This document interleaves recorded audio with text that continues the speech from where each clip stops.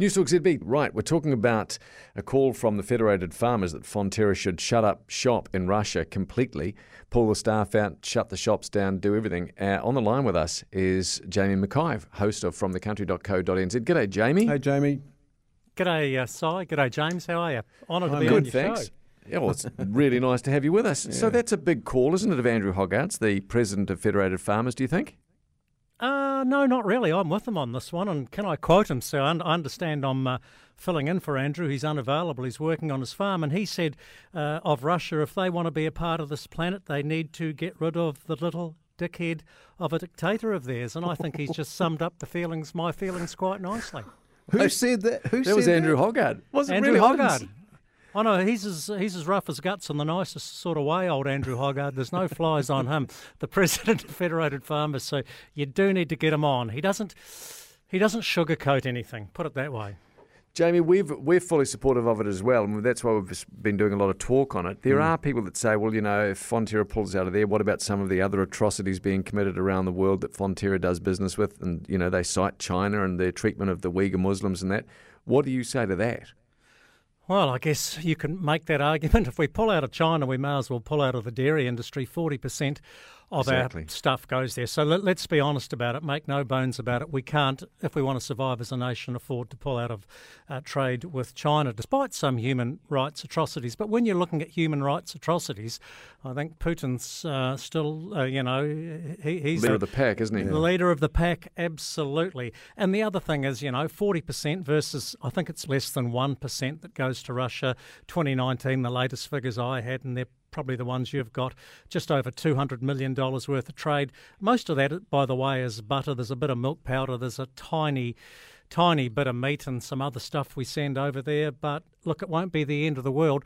Global Dairy Trade Auction again tonight. We're expecting that to go up another 2.5%, 3.5%. The world is hungry for our dairy commodities or our dairy goods, so there's no shortages of places we can send them to at the moment, especially now, guys, that the price of oil has gone up. So a lot of those Middle Eastern and North African countries that were priced out of the market suddenly feeling a bit flush. So I say I'm with Andrew Hoggart. Let's kick Russia to touch. It wouldn't make one jot of difference to Russia per se, though, would it? This is really more about sending a signal, correct? Absolutely, it's about sending a signal. And I note when it comes to the other interesting thing, and you may have mentioned this, I'm sorry I haven't been listening, but generally food sanctions are different than all these other economic sanctions for humanitarian reasons. They don't like doing it. But I was reading online somewhere that, for instance, McDonald's have pulled out of Russia. It's costing them $50 million a month. Subway and Dunkin' Donuts are staying there and cashing in. And for what it's worth, I might go and get a Big Mac when I finish work today because they're doing the right thing. Apparently BK is still in there as well. Burger King. Yeah, well, they shouldn't be because everyone should pull out of Russia. I mean, this is, in our lifetime, you've got to go back to the Bay of Pigs, Cuba, 1962 or whatever, for the world being on a precipice more than this. We're all waiting. You were talking about China, guys. Well, China is an ally of Russia. Russia has asked China for some support at this stage. Yep, China's sitting on the benches on this one. But if they decide to take sides on this, all of a sudden it's game on. It's America and NATO versus China and Russia, and we all may as well pack up and go home. So it's very difficult. I think the only way we can fight this war is with economic sanctions. Really good to have you you don't on want the to be show. using weapons because they've got what they've got.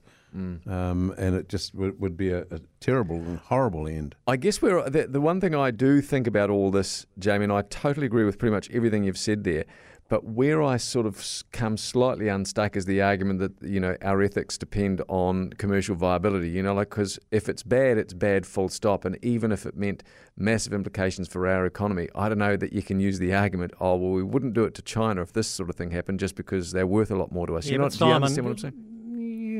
Simon, we would trade with nobody. I know, hardly but anybody.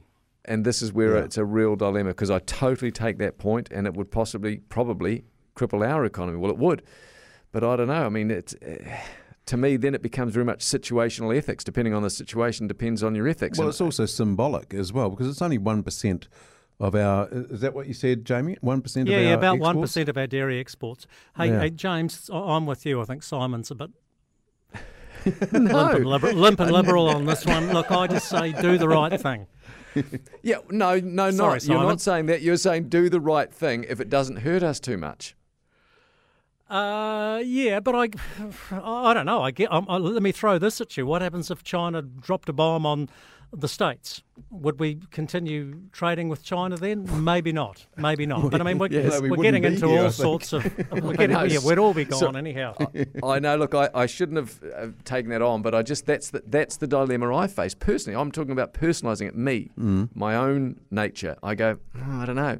I mean, I totally agree we should pull out of Russia, and at this stage, I don't see necessarily there's any need to do anything about China. But if they wade into this, then I don't see how you couldn't. If they get into Taiwan, No, I'm talking if they get into the Ukraine, and if they start supplying weapons to the Ukraine, then we would have to impose massive, Yeah, we would. okay. Really? Anyway, sorry, Jamie. Yep, we've Yeah, I think digressed. I'm with James, Simon. You're too nice a guy. Great to catch up, mate. Really appreciate you making time for us. See ya. Go Thanks, well. Jamie.